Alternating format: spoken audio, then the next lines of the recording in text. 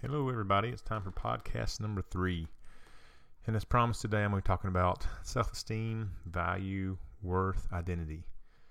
Now, I know everyone has a different idea about what self-esteem is. As a matter of fact, most people resist the idea that I have quote-unquote poor or low self-esteem. And when I talk with people, I usually say I don't really worry about the word self-esteem.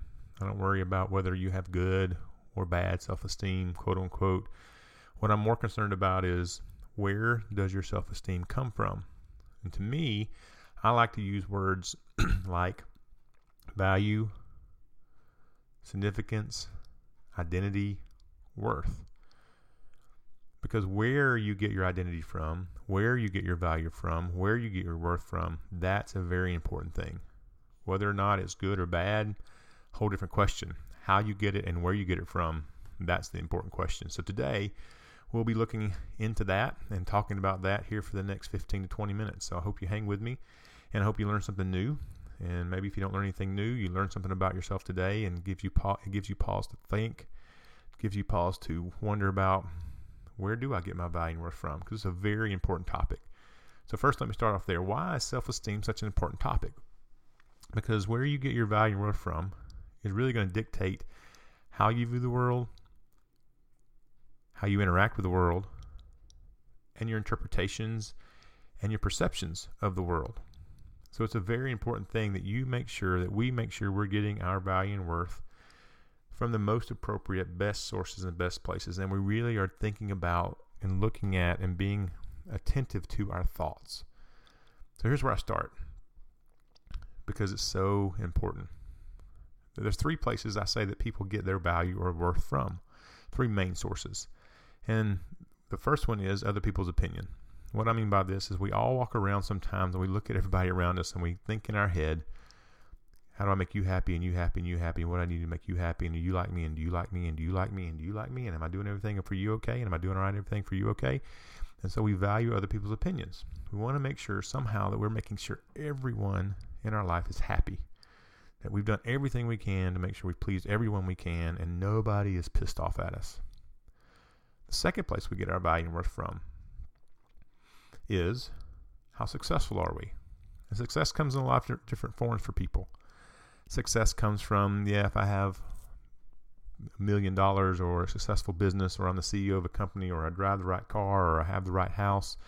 But success also means, hey, am I a good enough student? Did I make a good enough grade? Did I do good enough today? Did I work out today? Did I eat right today? Did I fill in the blank? Whatever you term success is for you today, did I do that well today? Did I react in the right way? Did I show love? Whatever success is for you, that's what it is. And so we all want to go around and make sure we don't make mistakes, that we do everything right and well and perfect if we can. The third place we get our self-esteem, or our quote-unquote value and our worth and our identity from, is the roles we play. Now, what I mean by that is we all play different roles every day. For instance, I'm a husband, I'm a father, I'm a son, I'm a brother, I'm an uncle, I'm a therapist, I'm a counselor, I'm a minister. Play tons of roles every day. And people always want to make sure they're doing the best at those roles they can. So what a lot of people say is, I hope I'm a good parent. I hope I'm a good worker. I hope I'm a good husband. I'm a good wife. I'm a good son or daughter. I'm a good student. Those are roles we play. And everybody on the earth at some level in one of these 3 ways, or all of these 3 ways, or a couple of these 3 ways, is trying to go around making sure they have, measuring themselves and saying, if I can live up to whatever standard this is, your opinion, my success in my head, or the roles that I'm supposed to be playing, and how I can measure myself against somebody else, then and only then will I have value and worth, and my identity will be solid. There's a problem with this, though.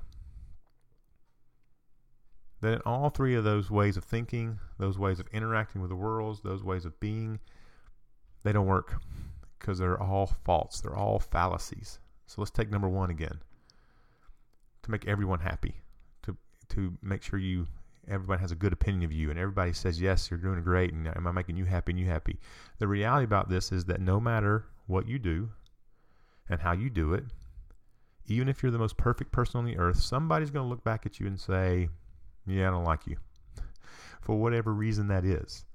And you could be the most perfect person. I heard it put this way once. I read it in a book, and I cannot remember what book I read it in, but it's kind of a silly example.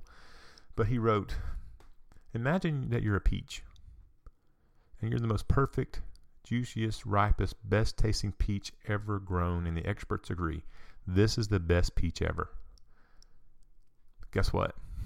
There are still people out there who don't like peaches. And they don't like the taste, they don't like the skin, they don't like the bitterness of them, they don't like whatever about a peach. And even though you're the most perfect peach there is, they're still going to look back at that peach and say, no thank you, I do not want to bite. And the same for us. We can be the most perfect person we can be, in the most perfect way we can be, and still there's somebody out there who's going to say, yeah, I don't like you. Yeah, I don't want to be friends. Yeah, this isn't working for me. And we have to remember that, because we will never please everyone. And so to live with the idea that I've got to make everybody happy, I kind of make sure everybody likes me on Facebook and at work and at school and everywhere else, it changes your perception of the world. It makes you strive harder for things that are impossible to strive for, to meet to the demands of other people. There's just no way you're going to meet those demands. So it changes your perception of the world and how you interact, and it makes you worried and anxious and overly anxious. It's a horrible, terrible way to live. I've tried it before, let me tell you. I still try it some days now. I want to make sure everybody's happy and okay, and if they are, then I'll be all right? And the reality is there's no way. I'm trying to control things I can't control, which brings back my anxiety. So if you want to know more about your anxiety, listen to the second podcast in this series, and you'll know how to get some skills and tools about controlling your anxiety. The second fallacy, or the second one, I have to be successful. That's a fallacy too, because the reality is we all make mistakes. We all make mistakes. I will not be perfect today. I will mess something up. I will do something wrong. I will make a mistake. And we will feel guilty. And guilt is fine. Guilt means I can raise my hand and I can say, yep, that's me. I made that mistake. That was my fault. I could have done that better.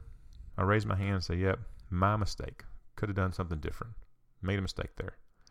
Everybody does that. The problem with this when we think we have to be successful is we turn guilt into shame.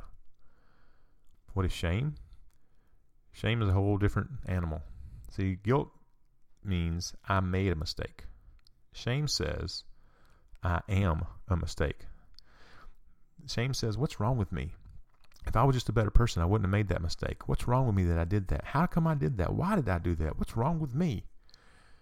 So shame says somehow there's something wrong with me. And guess what? Most people turn their mistakes into shame. And it colors their worldview. It colors how they interact with the world. It colors their perceptions of other people, and whether people think they're being judged or not, and whether they think people like them or not. And hey, I didn't do enough job. Now you hate me, right? Because I made a mistake. And most people would say, no, you made a mistake. We all make mistakes. I don't hate you as a person. Your value and worth didn't change because of that. You made a mistake.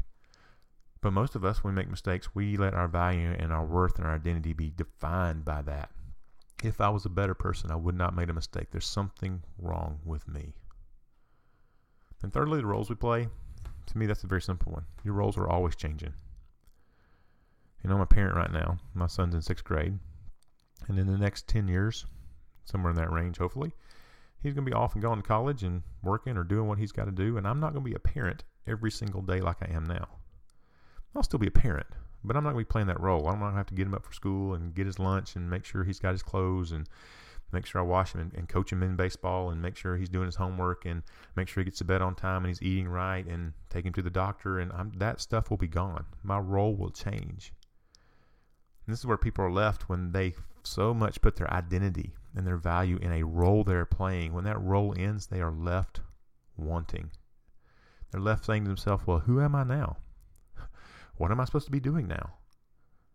It's what we call emptiness syndrome, or it's the person who works 15 or 20 years at a job, and after that job's over, they get laid off, or they get fired, or they get downsized. They leave that job and go, oh, I put all my value and worth and identity into that job, and now I don't have it. And now what? Who am I?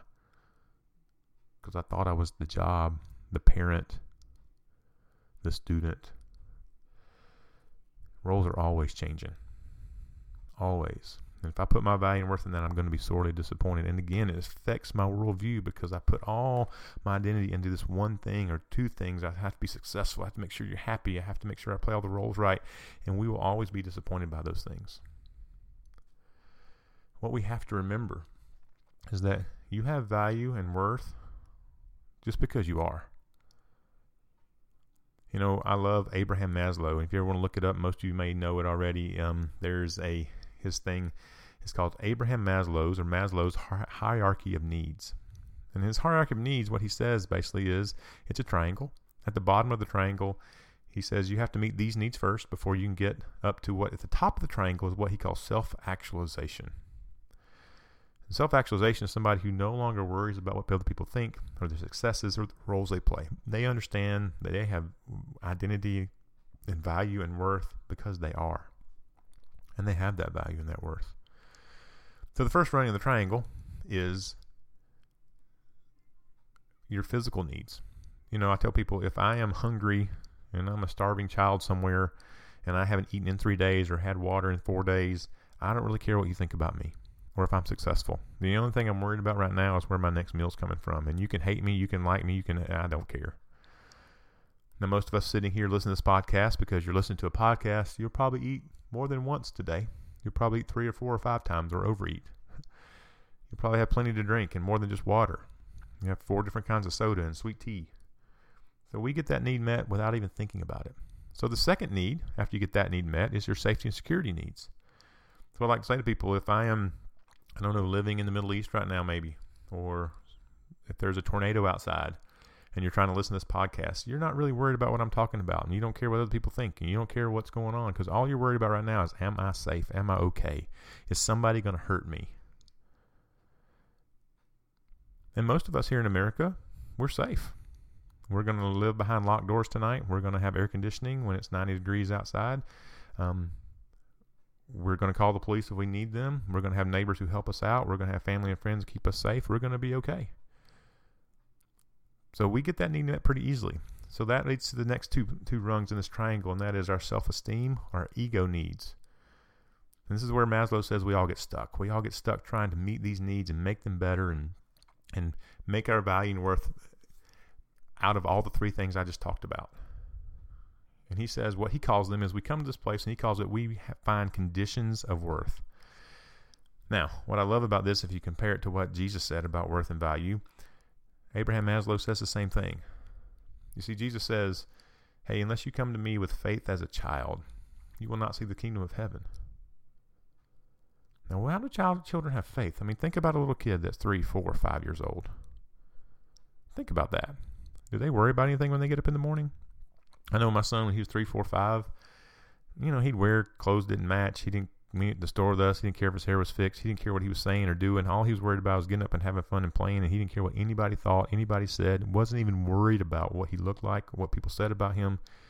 He just went about his business, and he completely trusted that he was going to be taken care of, that he was going to eat that day, he was going to have fun that day. His only goal of that day was to live its moment to its fullest. And Jesus says, unless you live like that, you can't see the kingdom of heaven. Here, now, right now, you'll be full of worry and dread and all those kind of things. Now, what Maslow says is the same thing. Hey, we come up and we're kids, and we don't worry about conditions of worth. There are no conditions to meet to feel worthwhile. We learn them as we grow up. We learn that we have to value people's opinion. We learn that we must be successful. We learn that I got to play my role really well here. You say, Clint, how do you learn that?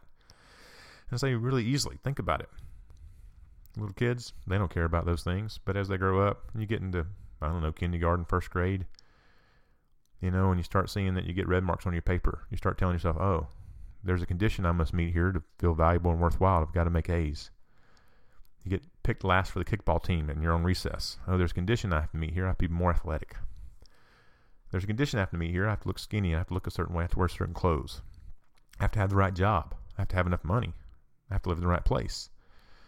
We start having all these conditions we must meet. Hey, I must do this to make mom and dad happy. Hey, when I do this and I say I feel sad or angry, mom and dad get disappointed in me. Ooh, I can't say that anymore. There's a condition I must meet.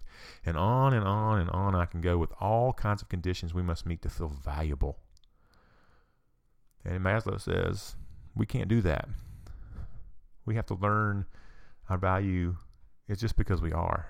And he calls these people self-actualized people, that they recognize and realize it doesn't matter what people think about you, doesn't matter what, because you can't make everybody happy. You can be the perfect person in the world and not everyone's going to love you.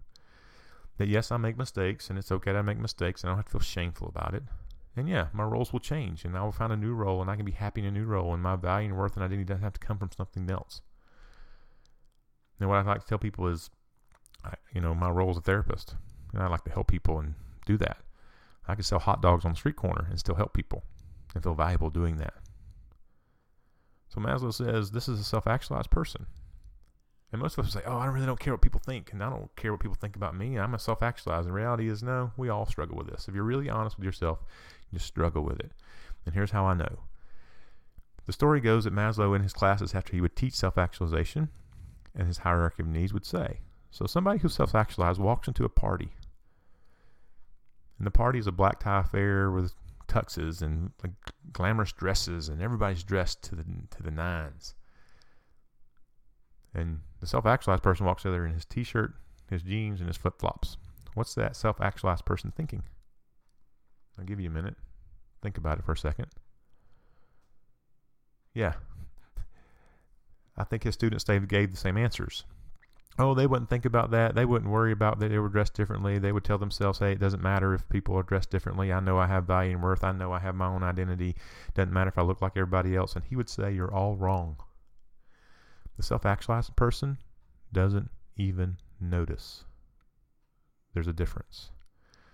Like it never comes in their head anymore that there's differences here. They don't recognize differences anymore because their value and worth doesn't come from those differences, and they just see people, and they just know they have value and worth intrinsically. Now, I did this in psychology class once, and I had students look back at me and say, that's really hard. And I said, yeah, this is why Maslow would say not very many people get there. He would say that only the most spiritual among us, Jesus, Buddha, got there, learned about this kind of way. And that's what Jesus was teaching, I think, when he said, hey, look, you got to have faith like a child, because if you want to have heaven here, it's in you, it's around you, it's above you, it's below you. You have to learn how not to be anxious and find your value and worth not in the conditions that you think you have to meet and you've been taught, but just in the simple fact that you are, and you get up and you get to live your moments, live your life, and have fun, and believe you're going to be taken care of, and know that, and just enjoy the experience. Now, enjoying that experience means, we get sad and mad and angry, and things happen that we don't like, and what I talked about in the last podcast, we get anxious and worried and scared, and we have to catch ourselves in that and practice those skills. But for today, I want you to learn how to catch yourself. Hey, when an event happens, your boss looks at you crossways, your kids don't do what you think they need to do,